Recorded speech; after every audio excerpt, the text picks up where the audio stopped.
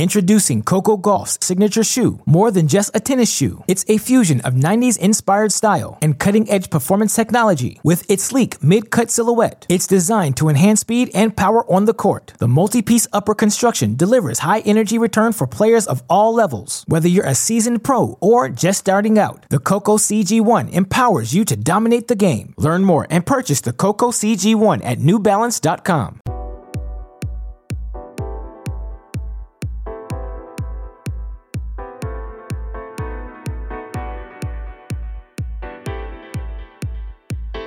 Welcome to Great Shot. This is the Great Shot Podcast, a Cracked Racquets and Tennis Channel Podcast Network production. My name is Alex Gruskin. It has been a busy summer across levels in the tennis world. Of course, happening just this week, we've got 1,000 level action in Canada on the ATP and WTA Tour for the juniors here in the United States. You've got the Super Bowl of their season, the girls and boys 16s and 18s national championships happening in San Diego and Kalamazoo, respectively.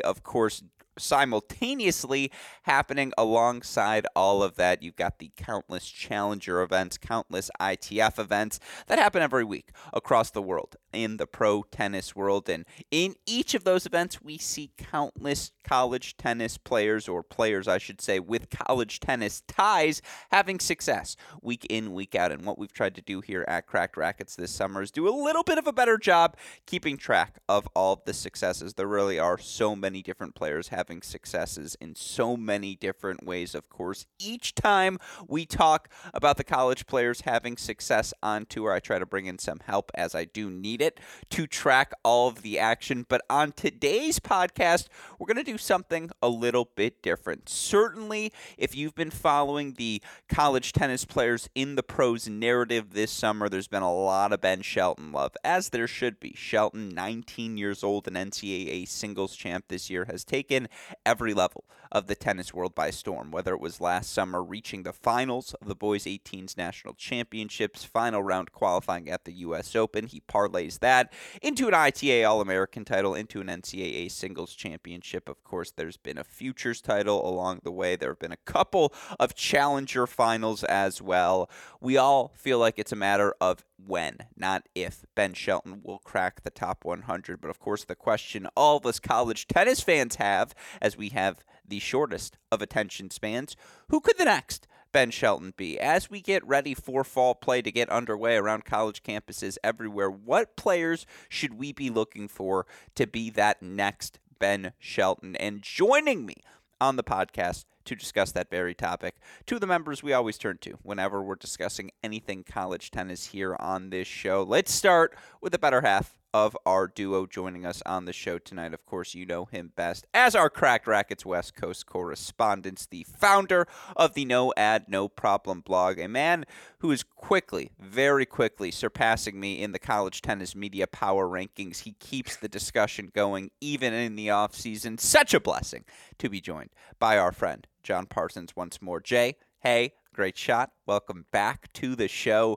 Do you even need me? Are you the host tonight? I mean, again, you're killing it, my friend.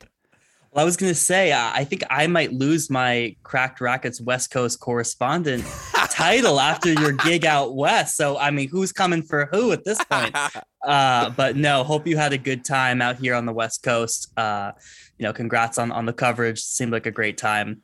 Yeah. But no, things have been fun. I've been busy, been trying to keep myself busy as well, coming up with new things to talk about, even if it's just to myself.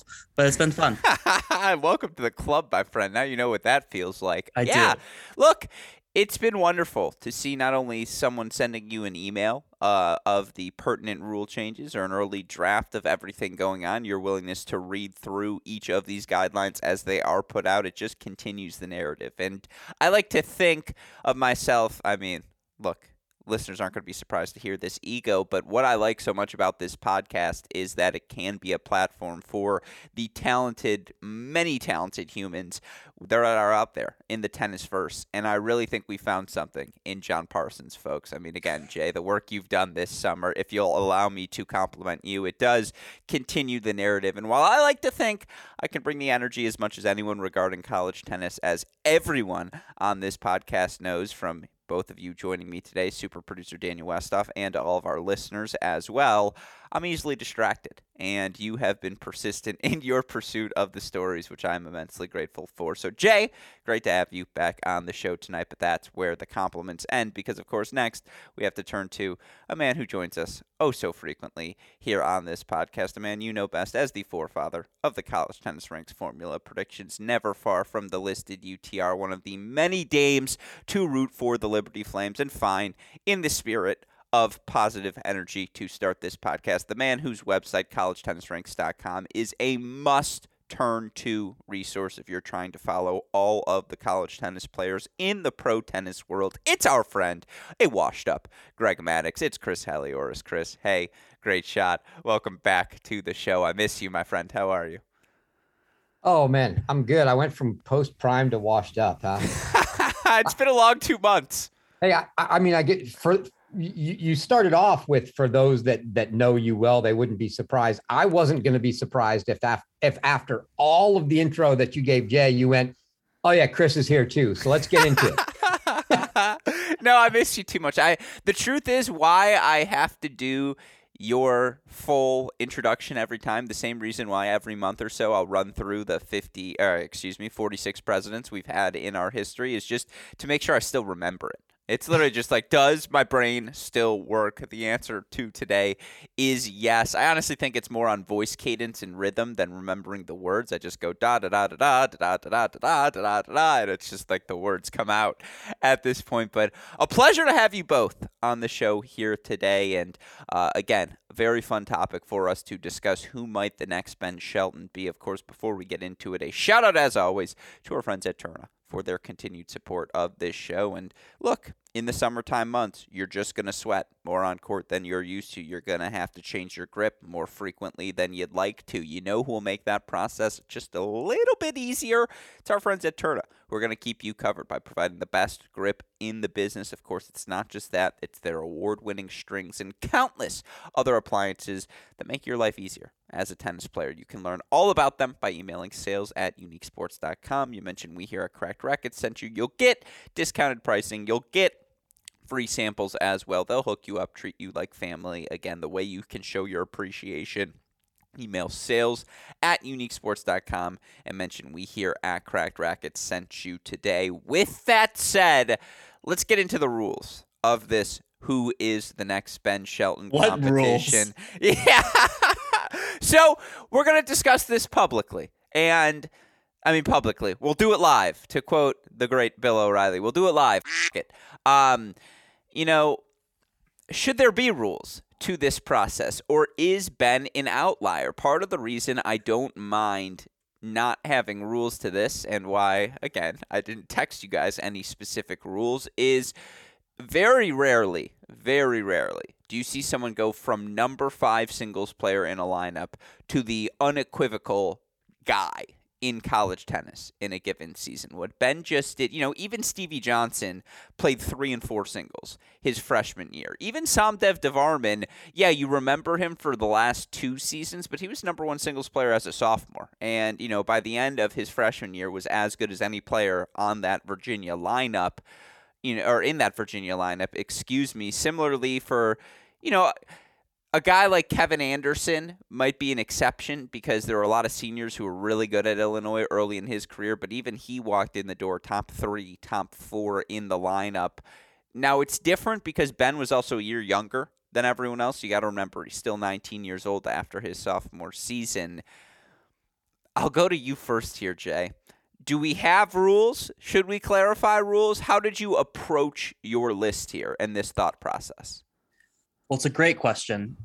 This question that you posed to us is the classic Gruskin question, because it initially you're like, oh, that's interesting. And then you start pondering it for a little bit. And then you realize, wait, if you were to pose that same question to 5 to 10 other people, they would all have extremely different takes on it, right? Who is the next Ben Shelton? I don't know. Are we talking about who made their freshman to sophomore jump? Are we talking about who we think is going to be the next NCAA winner in 2023? Are we talking about who has the highest potential pro side? Is Gavin Young the heir apparent because his dad is a coach? I mean, there's so many different ways that you can take this. I think with all of those different ways, I think it's most interesting to see how we interpreted it and then share essentially how our interpretation yields to who we think is the next Ben Shelton. See, this is what I'm saying, Chris. He's going to be hosting this podcast by the end of next season because he knows how to butter up the guest. It was a great question. Thank you. You're also absolutely right. You can approach this topic in a bunch of different ways. And so I go to you, Chris. When you were coming up with names for your list, what sort of qualities or, dare I say, quantities were you looking for? So I'll be honest. First of all, yeah, I had the same questions Jay did. But I purposefully didn't ask for rules because I wanted to be able to say some things that weren't going to fit any guidelines you might have given. I have something that might not fit any of them. But that being said, yeah, I just listening to Jay, I was thinking, wow, I didn't even think of. I really only took it one way. I wasn't thinking who made the big jump, who did this. I was thinking in my head, the question was, who's the next college player most likely to make a big jump and splash in the pro ranks while still in college? That's the way I interpreted it, right? But in listening to Jay, I'm like, oh, yeah, shoot. Yeah, that he could have meant, yeah, who's the next guy that's going to jump to the guy and win the NCAA championship? Or who? And I didn't even think about your caveat of in college. I ended up landing on just who in college now has the highest pro upside. Yeah. So I mean, there's a ton of different ways to cut this. Yeah, so this should be fun. And this is why I like to do what I do, because a real editor-in-chief knows, let your artists cook. Let them come up with whatever they come up with, and we'll figure it out from there. We'll have a fun conversation and see where it goes. Yeah, it is fascinating. And I want to start with the women's side, because I think the men's side is a little bit more difficult to project, particularly just given how the developments differ between men and women, particularly in college tennis. As of late, when you see a freshman come in, typically if they're successful, A, they ascend to the top of their lineup pretty quickly. B, they're able to sustain that success from season to season, whether it be, round of six. The player I would turn to here is probably Connie Ma. Like, Connie Ma could make a jump next year, but we know she's going to continue to be really good. Fiona Crawley walked into college tennis extraordinarily exceptional, and the only reason she's been playing as low in the lineup as she has is a byproduct directly of being a part of that UNC team. Maybe she's an example you turn to, but I actually think there are 3 pretty clear-cut examples of players who will all have success and who all match the most narrow definition of who will be the next Ben Shelton, which are freshmen who are making the leap going into their sophomore season, who could become the players on their roster. And the name that jumps out first, and I want to turn to you here, Jay, is Savannah Brodus. There were legitimate conversations in Champaign during the NCAA tournament watching her play, not only in her limited singles action against UNC, but watching her play doubles throughout the course of the week, where it felt like she might be the best player in town, where it feels like she could make that jump. And obviously, she has the pedigree as a junior to do so, but just watching the game manifest itself, the weapons, the physicality, like just a year more of comfort under her belt. Maybe she jumps up and plays a few spots higher in the lineup this season as well. Savannah Brodus could very well be the next Ben Shelton. Yeah, absolutely. And I think you even started to see signs of that growth even within her freshman campaign, right? In early days, it was a little hit or miss in terms of what her results would be. And then by the end in Champaign, I mean, she was firing on all cylinders. That power had been harnessed, her athleticism on the court, the serve. I mean, I was indoors there at Champaign, and I know that radar is a little juiced, but I mean, she was clocking that serve.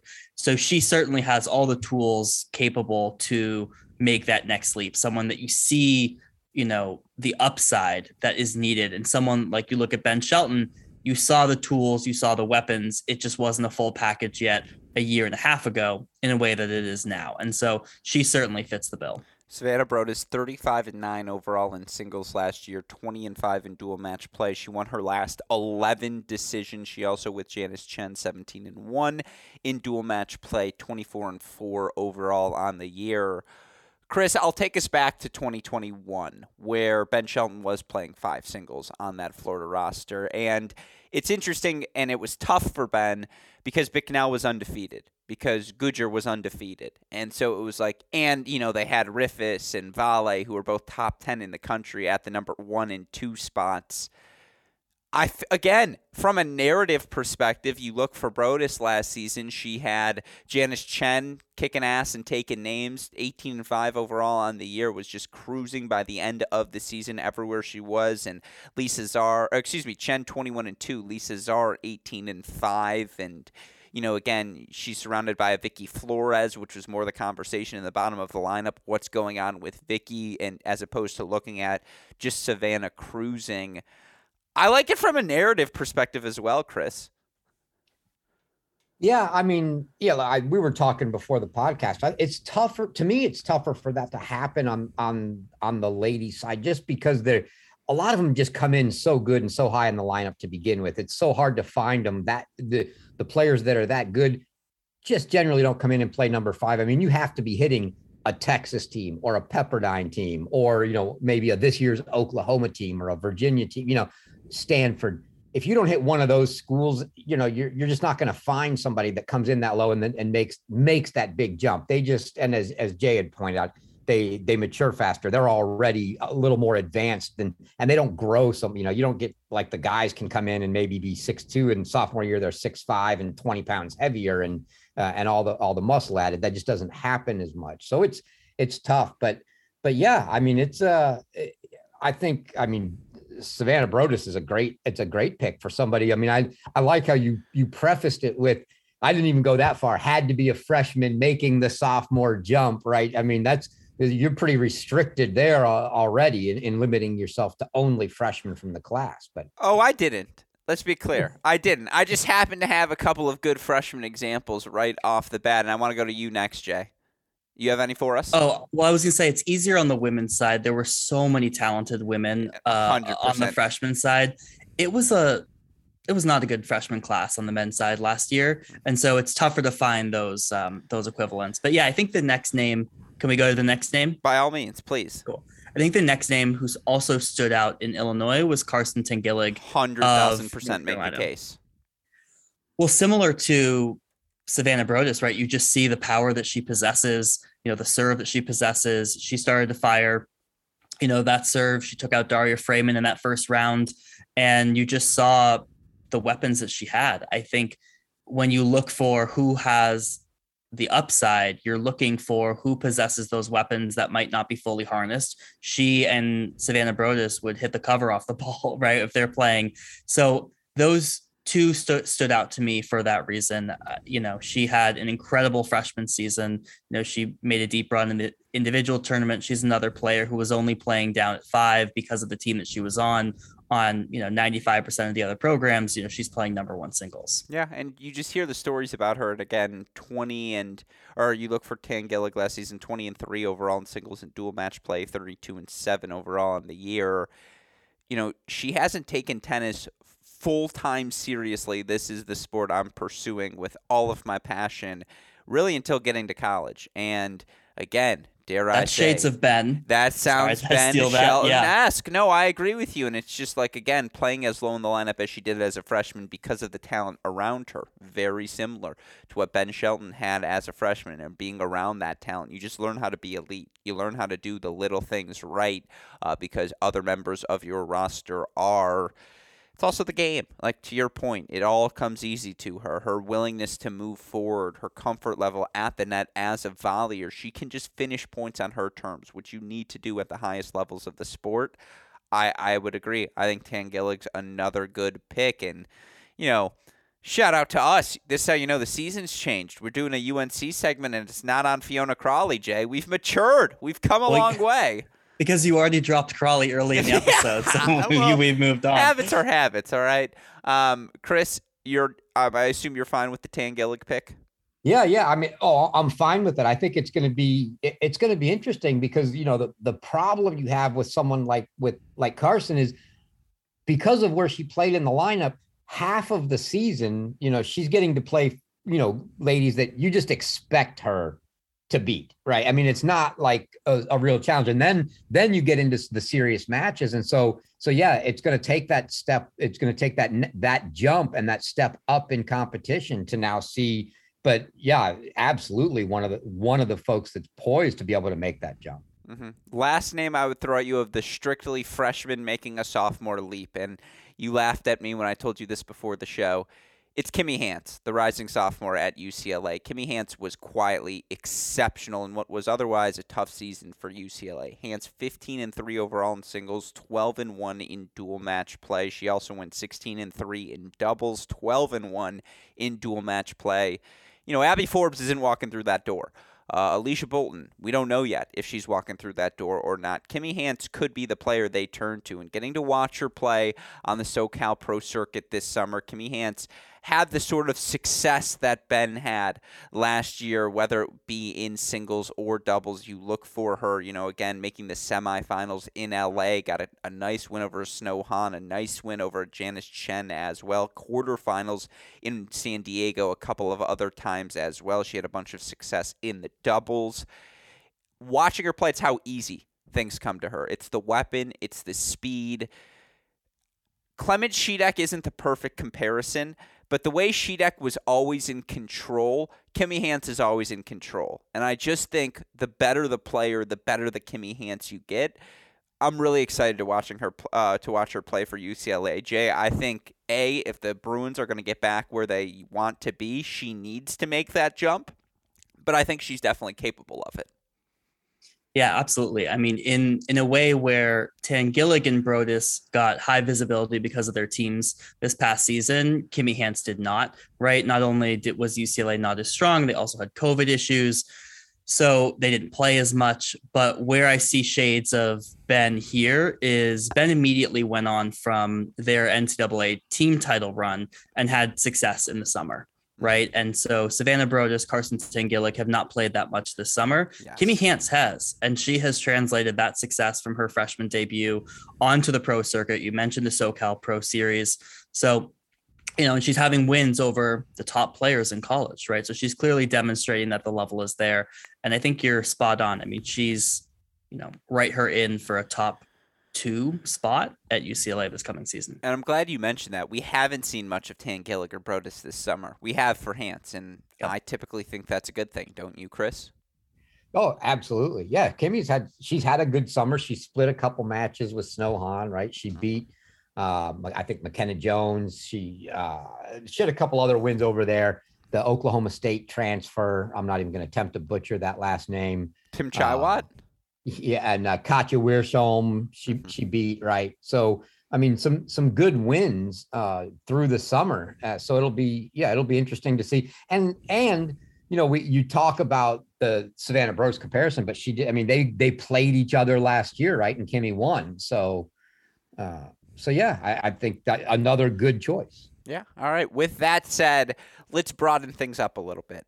As we wrap up this women's discussion, we can move on to the men shortly. But, Jay, no restrictions. When I say the next Ben Shelton in women's college tennis, who comes to mind for you?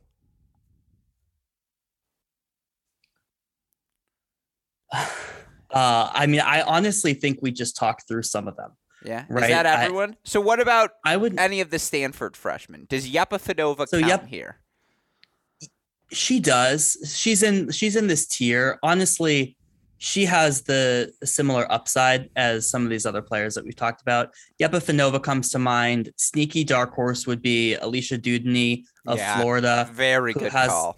Who has the physicality and the weapons, also a freshman.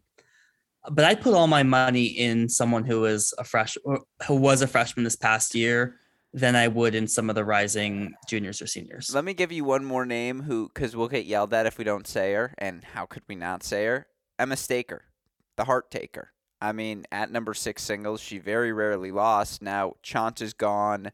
That's really it for Oklahoma, but you could see a little shuffling. Like, why couldn't she play higher in the lineup next year? She certainly earned the right to take that shot, hasn't she, Jay?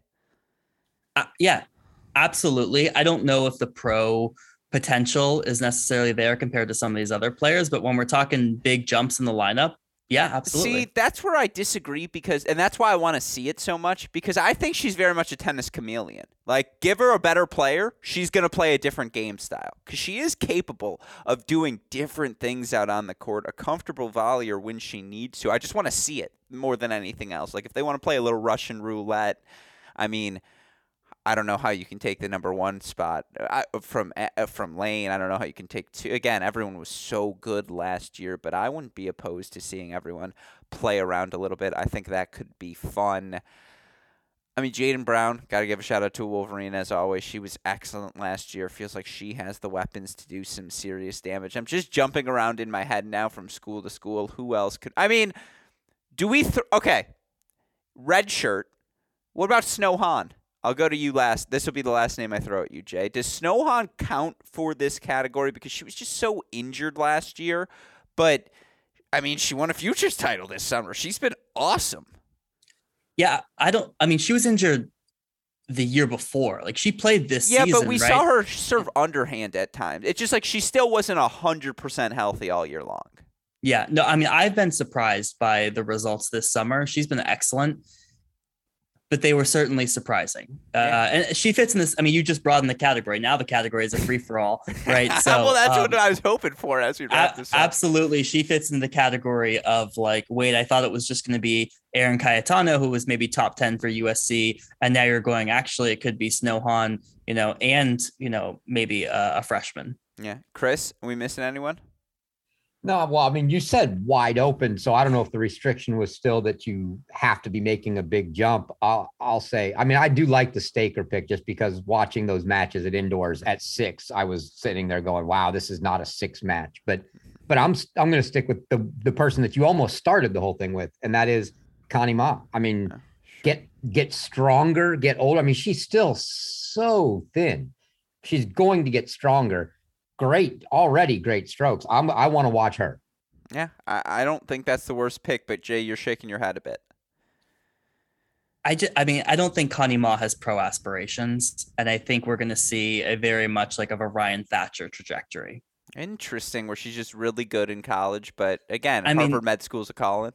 100%. I mean, she was appointed to the collegiate summer team. She hasn't played a match this summer. I just don't know how seriously she's taking tennis.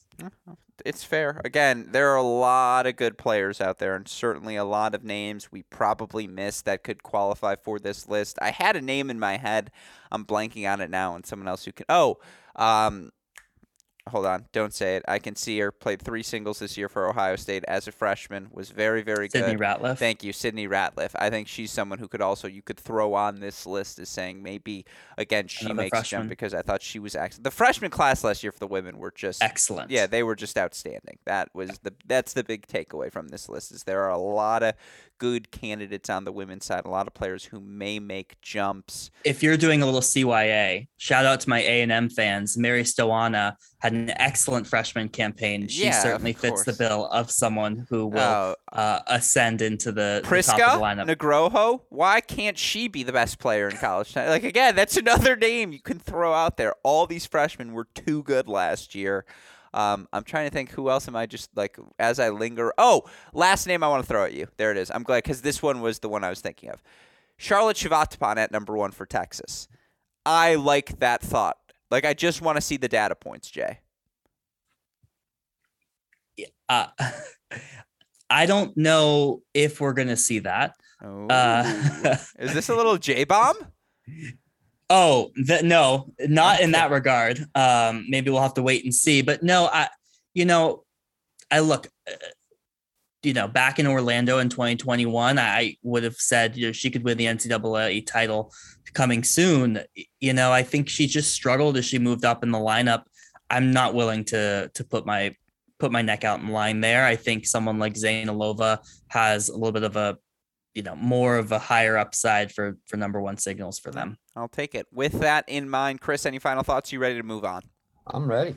All right, let's move on then to the men's side of this equation. And again, this is where I think things may get particularly funky because all due respect to some of the freshmen last season, and I'm so happy you said Gavin Young out loud because he was not on my list initially, but shout out to another Wolverine name drop. In theory, coach's son, becoming a sophomore, very tall, very skinny, could put on some weight, could be healthy all season long. I like that as a candidate right off the bat.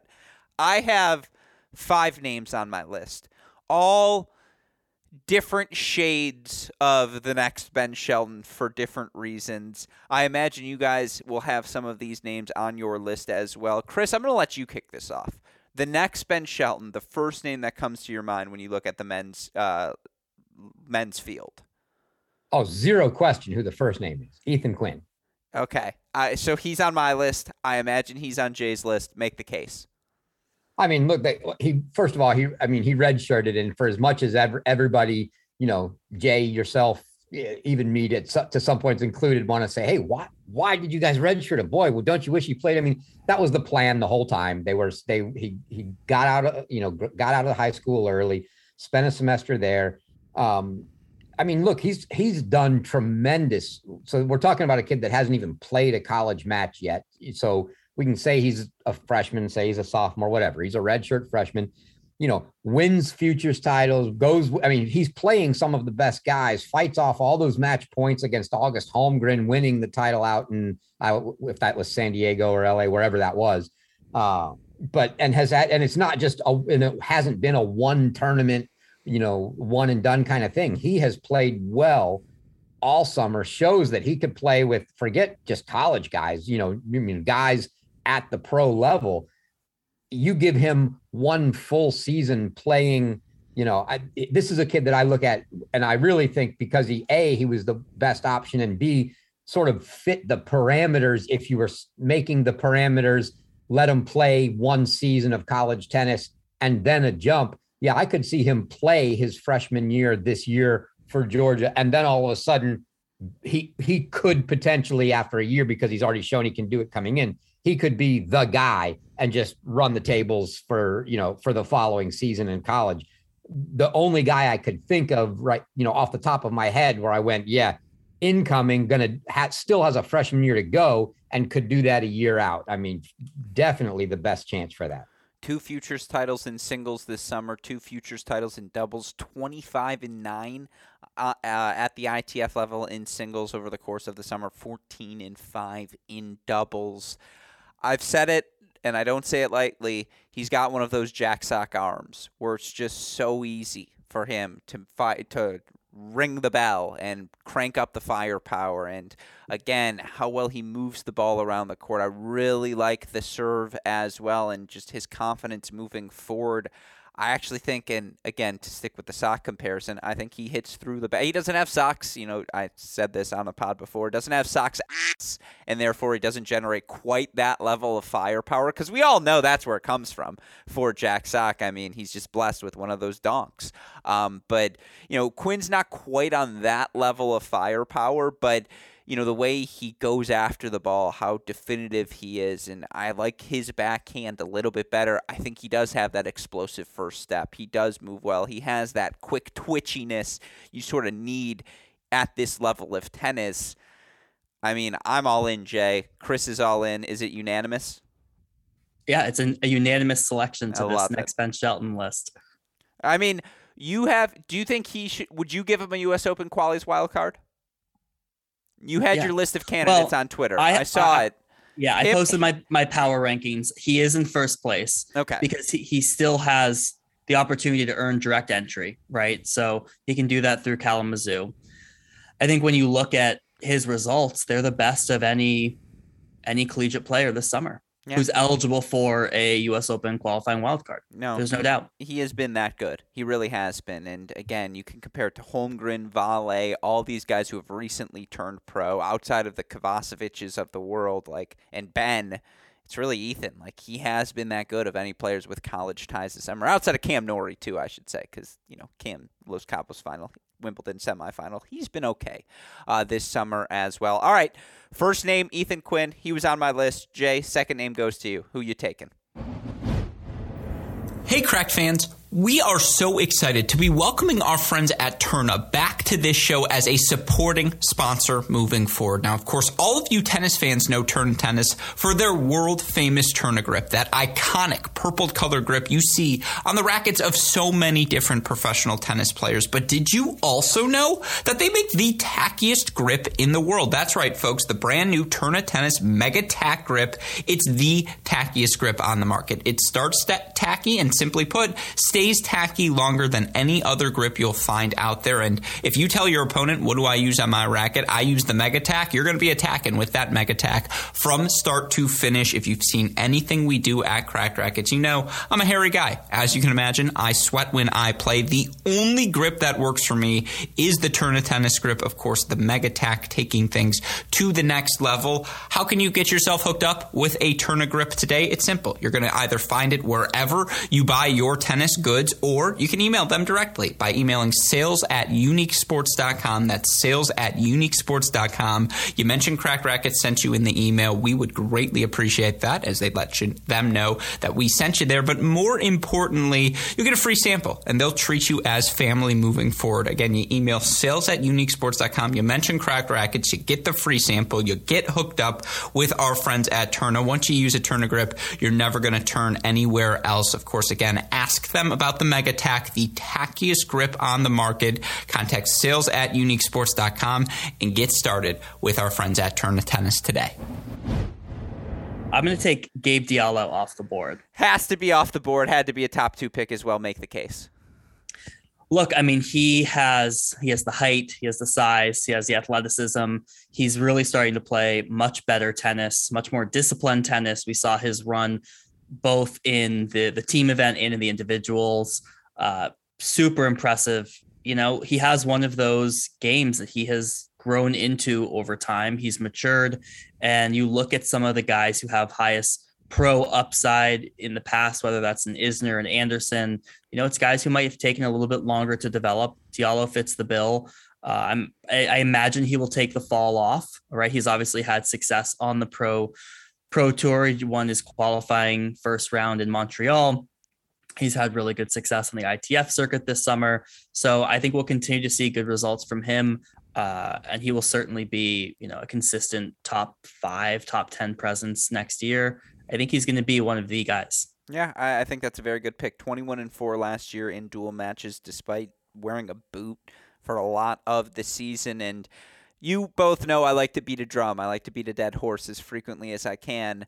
Diallo versus Walton was the best match of the NCAA singles tournament, and you're lying to yourself if you pick anything else. And the level in that match was ATP Challenger, dare I say ATP 250 good. Like, just the weapons. And I think the comparison for Diallo is Kevin Anderson. I think there are a lot of similarities there. Both guys pretty fluid on that baseline for that 6'7" height range. The Diallo serve can be just an absolute bomb. Manufactures pace easily from both sides, but can move around the court pretty well for someone his size. And again, the backswings aren't so big that he's not good playing defense. Like, I ask you this, Chris, next year. Alafi Aini's coming in. Liam Draxel, for all we know, is coming back. Yet, would it shock you if come May, Diallo's playing number 1 singles? Not at all. Yeah. And he has to be on this in this exercise. Like, he just has to be.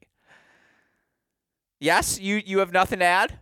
Yeah, I can't disagree, and not at all. Yeah, I mean, this is not fun. We all agree too much in this podcast. We have to find some. I'm gonna have to start throwing in. I have some that we'll get to. At least. All right. Well, how high is Diallo? If Quinn is 1 on your list, is Diallo 2? No. Okay, so then let's go. Where is Diallo on your list first? I don't have them in order because I didn't wasn't rank exactly them. sure of the parameters, right? Yeah. So Diallo wasn't a freshman. I didn't know where we He were. also was really good last year. He's been an All-American the past 2 seasons. The thing is, I have a bunch of names. So, well, why Diallo qualifies for this list? I guess I don't want to explain it. I'm going to say, Jay, why do you think Diallo qualifies for this list? Well, look, I've already walked through the ways in which you could slice this list, right? One of them is highest pro upside in college, of which Ben Shelton had this past season, has demonstrated this summer.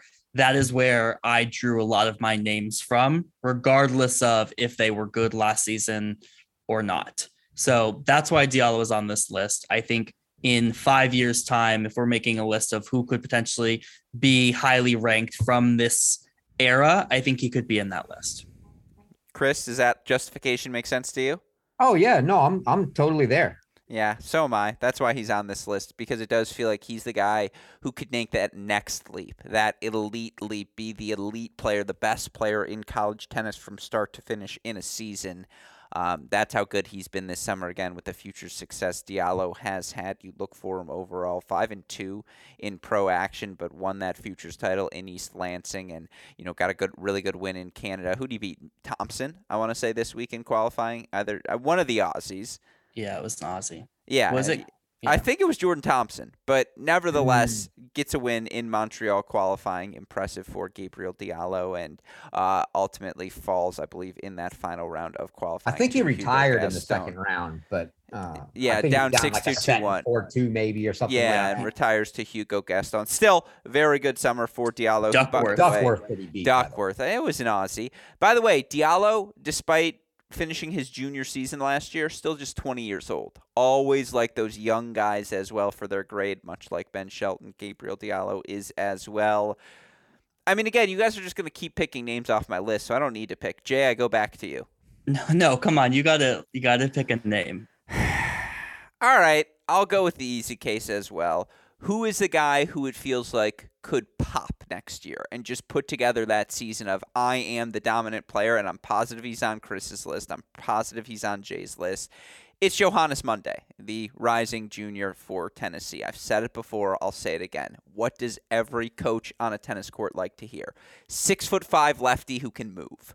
That's Johannes Monday. And we've seen the serve, and we've seen the movement. We've seen, even if his forehand aesthetically isn't the most pleasing, it's effective. He moves it well around the court. He gets better and better as a volleyer, and he just seems like a guy who wants it.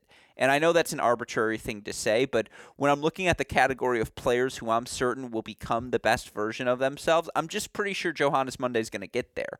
And again, that best version of himself is a 6'5" lefty who, despite being injured throughout the course of the season, kept coming back and continued to play and tried to contribute for his team however he could. And at the start of his season, when it was like, hey, you have to win, Adam has to win, Mitsui has to win, he was doing it. He was delivering the goods for his team, and now you don't have the crutch of Adam Walton. Now you are the number one guy. For a Tennessee team, that Baylor, they pulled the Baylor. They reloaded. It was like, yeah, we lost some players, but we might have actually brought in more depth for this season. Still, you feel like Monday's got to be the guy, right, Chris, for Tennessee to stay in that upper tier of men's college tennis, to be elite of the elite, and 58-18 in his career in singles at Tennessee and 15-2 this summer in the pro events he's played. It just feels like, yes, I know it's after his sophomore year, but he could be the guy this season. Oh, he's absolutely the guy on the team, right? I mean, yeah, Walton's gone, he's in. Sure, you're bringing in a bunch of other guys. Bicknell comes in, you get a couple of transfers, Hunter, Kozlov, but yeah, he's the guy, and he could be the guy in the NCAA. I mean, he stands to put himself. Look, he just won a 25K last week in Decatur. I mean, he's going to be in the running for one of those guys that loses 2 or 3 matches, to basically do what Shelton did. And look, let's be clear, the college level is so good. We're seeing what Ben Shelton's doing, and we're talking about the next Ben. And it's not like Ben went 25-1 this year, right? I mean, he went a weekend at the end of the season where he lost to Planinsek from Alabama, and I don't remember. He lost both matches that weekend, I think. I don't know who the other one was, right? But the level is up there that you can't just think, oh, I'm going to walk in and run the table in the NCAAs like Stevie did.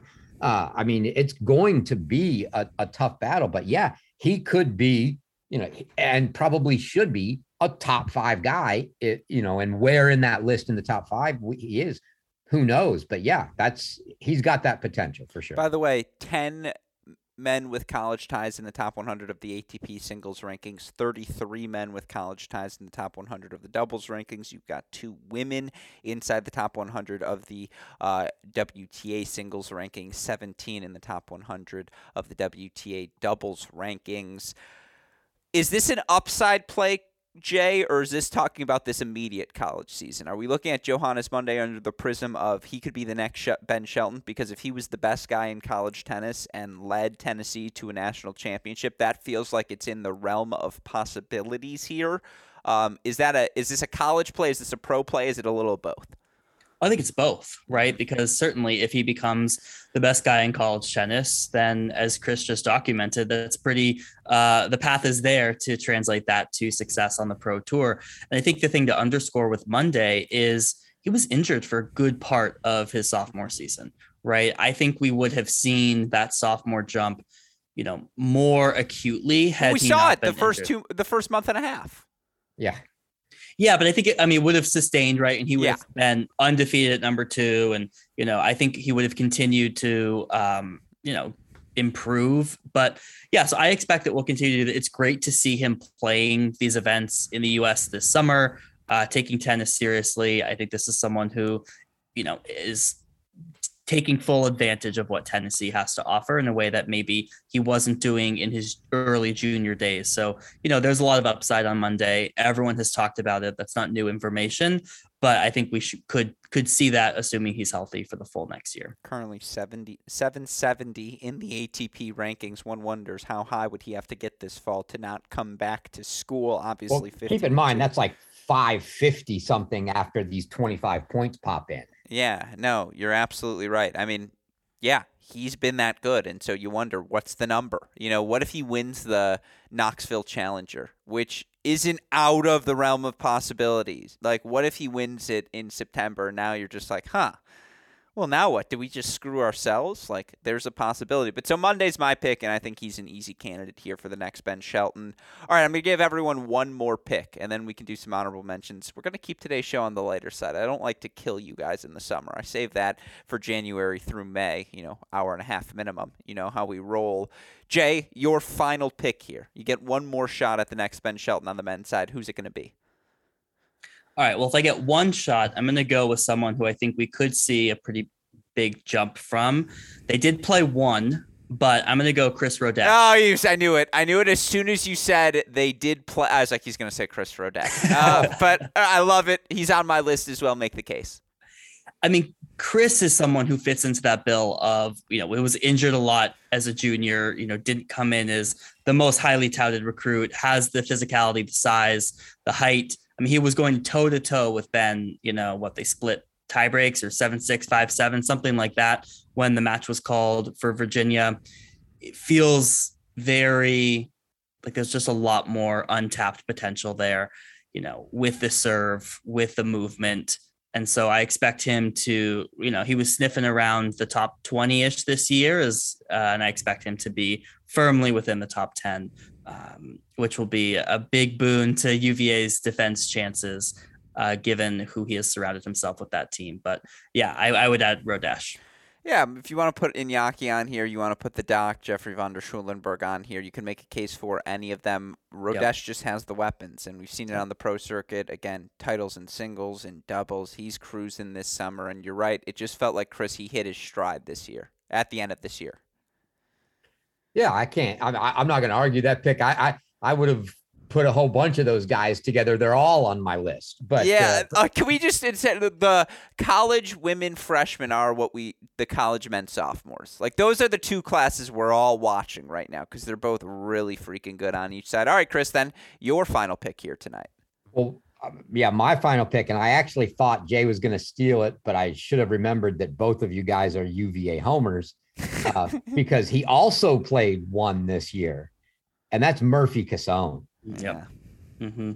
On my list as well. Yeah. I mean, look, he finished, we jumped straight out of the NCAA season. He goes to that Little Rock Challenger. And I mean, wow, that was like, we saw what he could do during the season when he was playing, the Sheet X and whatnot of the world. But when he jumped into the Challenger in Little Rock and and ran through. He had to go through qualifying there, right? And he takes out a couple guys, one former college guy, and Evan Jew and Andreev, and then gets Michael Mmoh in the first round and beats Michael Mmoh, and then Uchida, and before losing to Kovacevic. But I mean, that was a great start to the summer for him, and he's continued on and has he's played well. I mean, obviously you're going to have your ups and downs. He was a freshman, so he's one of those guys that I look at it if I think from the parameters of trying to catch a really young guy and that could make a jump. Yeah, he's not going to make the jump in lineup position, but could he come back and be just like Monday, like the guy looking to try to run? And I'm looking forward to those, Steph and Murphy battles out there in the Pac-12. But could he be that guy? Absolutely. He's shown that he can. So, I mean, it's there for him. Now he's just, he's got to follow through, but it's definitely potential. It's a good pick. I mean, wasn't on my list just because I don't know if I don't want to say I don't see it. He's really good, but where's the next leap coming from? What's the thing he develops this summer that makes him that much better? Like, it just feels like Murphy's such a complete product already, and that's a credit to him and his development and the work he's put in. I'm just curious, like, do you think the serve is overwhelming, Chris? What makes Murphy special? Man, I mean, you're right. He does it all, but I mean, I watched that match against Michael Mmoh, and I don't care who you are. If you take out Michael Mmoh, and you can look at Mmoh and think that, maybe at points he's either tanking or he's not into it or whatnot. I mean, but Cassone took him out of his game after, going into that third set. And it takes a game to do that. You can't be a pusher and just rally ball with Michael Mmoh and expect to come out of there with a win. He's got game. For me, I always struggle with the guys that I look at and I go, there's no weapon, because I don't see, it's hard for me to see the translation to the pros, even though it still works for a lot of them. Right. I mean, I'll be honest. I look at a guy like, say, a Montez or a Draxel, and both of them, I go, man, great defensive players, but where's the weapon come from? But at the same time, like Montez has beaten, I've watched him beat Polanski in a challenger. I mean, they win and you can do it, but for some reason it just feels like you need to have some sort of weapons. And I think Murphy's got, he's got weapons. It's just not, he's not sitting back there counting on, I just need one big forehand to end the point, and that's it. He's got a good game. No, I don't think anything's necessarily overwhelming, but I also think that's where he's going to continue to develop.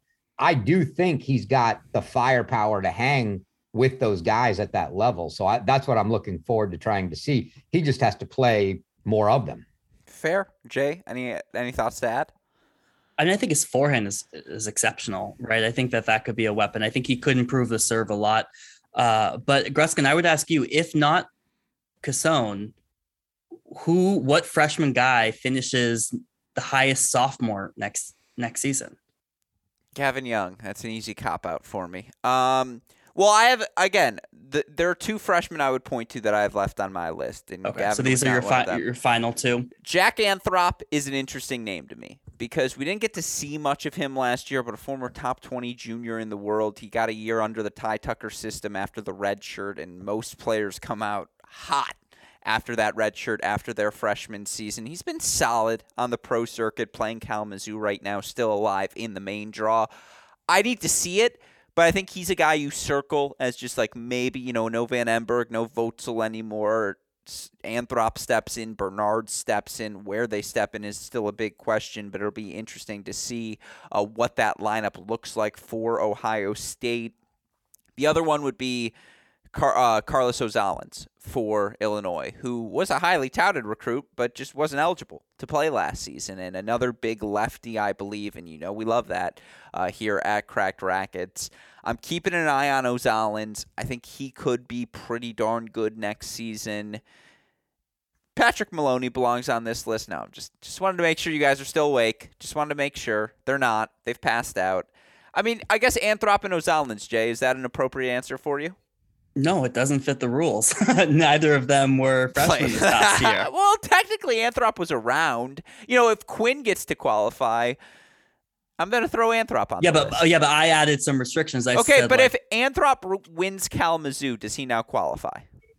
He qualifies for the broader list. Okay, but like there's a big gap, right? In terms of like this class. I mean, you have Murphy, who if not him, because I mean you were poo-pooing him, so who's next? I've got to be blanking out on some of the international guys who are pretty good. I would say one of the guys that has to be on that list next, I'm still putting him behind Murphy, is Pierre Bailey. Yeah. Oh, duh. That's a good one from Texas. What about the Florida guys? I mean, I know we didn't get to see the most of them, but Abdullah's obviously pretty good, and we got to see, I'm blanking on the lefty's name right now, who played 6 for them at the end of last year. Nate Bonetto. Yeah, Bonetto was pretty solid last year for them as well. Like look, this year's freshman class coming in with Svensson and Ozan and Gorsny and, oh, by the way, another good one. Here's one. Ryan Colby, maybe, for USC, steps up in that number 2 role. It's just like with his lack of size, I think he could be really, really good for a while. I just don't know if he's going to make that massive jump. But, I mean, this year's freshman class is really, really good. Yeah, the other guy to me from last year's freshman class would be Basing at Stanford. Yep. Oh, yeah, Max. Good call. Yep. Yeah, I think that's all. But it's not a big list, that's for sure. Yeah. I mean, those are the guys I had, PYB and Basing. Yeah, again, I'm blanking on everyone's grade at this point. Pierre Bailey is a must include on this list, and we already said Gavin Young. So don't worry, he's on this list, folks, and I'm sure we missed on your favorite player, you, meaning the listener, and if we are missing on anyone, you know where to find us, at College Tennis Ranks, at JTweetsTennis, at AL Gruskin on Twitter. But again, who might the next Ben Shelton be? Hopefully we gave you a good list of names of players to watch for, not only through the fall, but of course as we approach the start of the 2023 season. With that in mind, I open things up to you first, Jay. What you got cooking over at No Ad, No Problem for us? What should we expect? Well, I said this last time, so I haven't done it yet, but transfers. Sure. So I'm coming out with the transfer list. Still good. I'm waiting for the decision on the fall. I'll be tracking that story with the NCAA committee votes. But yeah, you can follow everything on Twitter. You can follow the podcast, No Ad, No Problem, Instagram. That's where everything will be happening. That's what I like to hear. Chris, any fun things we should be looking out for on College Tennis Ranks? Oh no, the real world is just too busy right now. So thus washed. Wash. No, Chris, you do more workday, and I'm just messing. I'm just waiting for that that season to kick back up again. I'm a little disappointed that I thought we were going to do a draft, Gruskin. So I have to at least let out the one spoiler I had. I was waiting for the draft, and I had 2 special picks for you that I never got to give. Please. So one, I was going to way too early steal Bjorn Svensson from him. Yeah. I like that. Is it because he beat Boitan twice? Yeah. but here's my number 2 was going to be, and it was going to be a very early pick when we got into the incoming freshmen. I'm not picking a name. I'm just taking Stanford. Just all of them. I want them all. I want Banerjee. I want Kyle Kang. I want Basavaretti. I want Hudson Rivera, Nico Godsick. I get them all in one pick. Nico's not a freshman this year. I thought he's got 1 year left of high school. Yeah. I mean, I'm just saying, he wants the whole recruiting class. Yeah, look, Goldie's ready to rock and roll. He's ready to bring the tree back to where they belong. And but the other thing I do want to bring up is, and we didn't touch on it in I can't believe we didn't talk about it in the rules, quote unquote, lack of rules. And that was the ages of these guys, because we've got, several incoming freshmen, in the case of Antoine, a sort of, I don't even know if you want to call it Kovang, the Florida State guy. That's Florida a good State, call. Right? He was already there pick. Last year, just not eligible. Yeah. But then even Pennington Jones at TCU is only 19, I think. That's and that, good call. Huge incoming potential there. So there are Where's some Pennington incoming Jones going? TCU, right? TCU, along with Sebastian Gorsny. And they're getting Gorsny too? Yeah.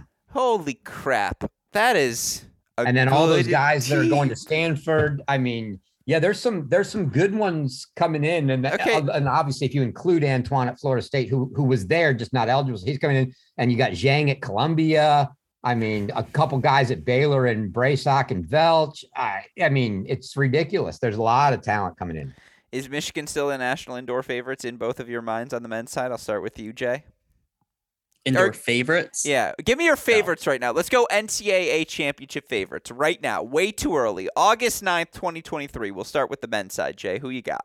This is where we'll end the show. Virginia and Kentucky. For the men's side? Chris? Man, I don't. Gosh, it's so. I mean, a repeat of the final, but yeah, I don't know how I get away with it, but I'm gonna say those two, and I'm gonna. TCU.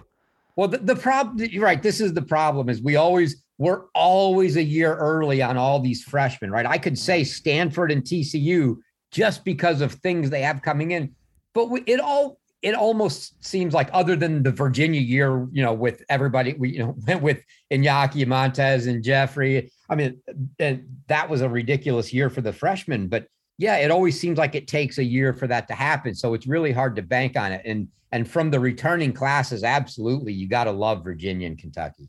Maybe I'm especially with the Kentucky with what they've got coming in, if they all come back, right? You mentioned one, and then you got Body coming in as well.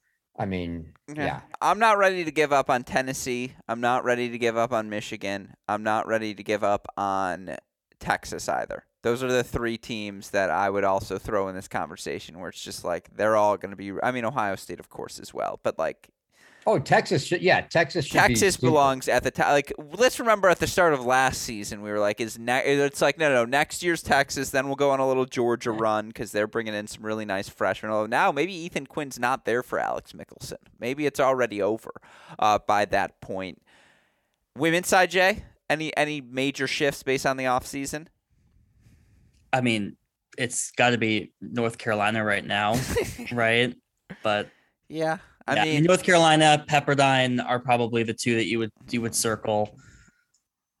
Yeah, especially after all the Oklahoma has to be circled as well in the mix. I mean, yes, in the mix, Chanta, absolutely.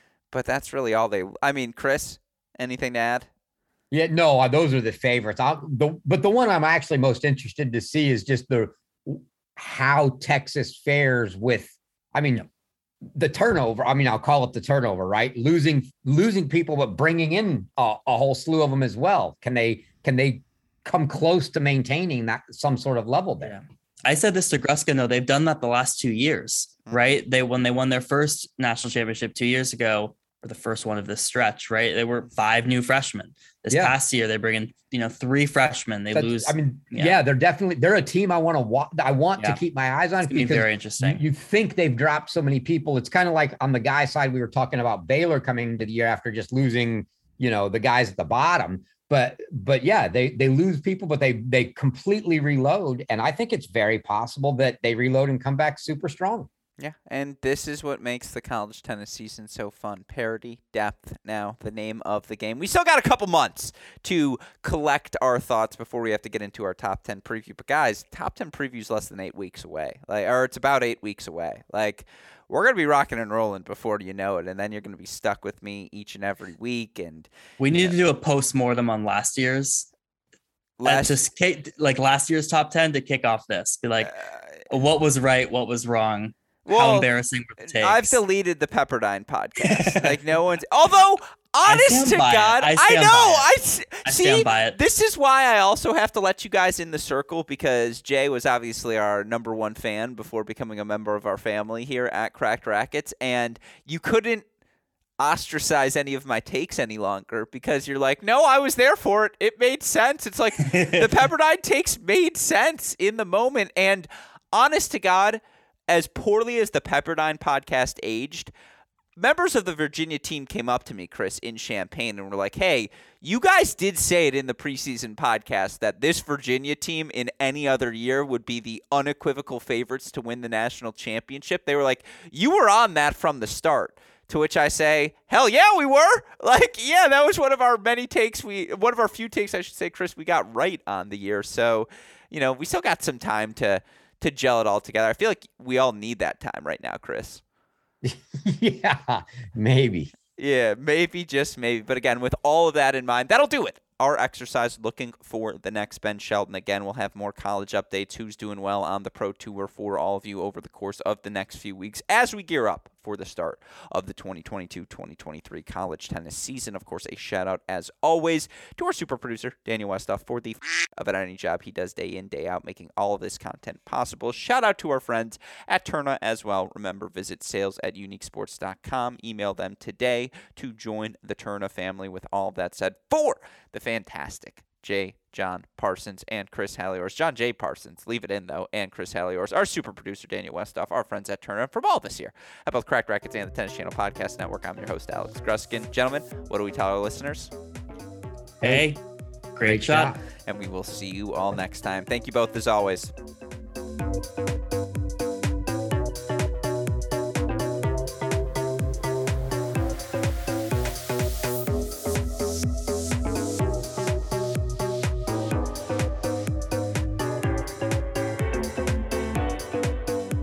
Introducing Coco Gauff's signature shoe, more than just a tennis shoe. It's a fusion of 90s-inspired style and cutting-edge performance technology with its sleek mid-cut silhouette. It's designed to enhance speed and power on the court. The multi-piece upper construction delivers high-energy return for players of all levels. Whether you're a seasoned pro or just starting out, the Coco CG1 empowers you to dominate the game. Learn more and purchase the Coco CG1 at NewBalance.com.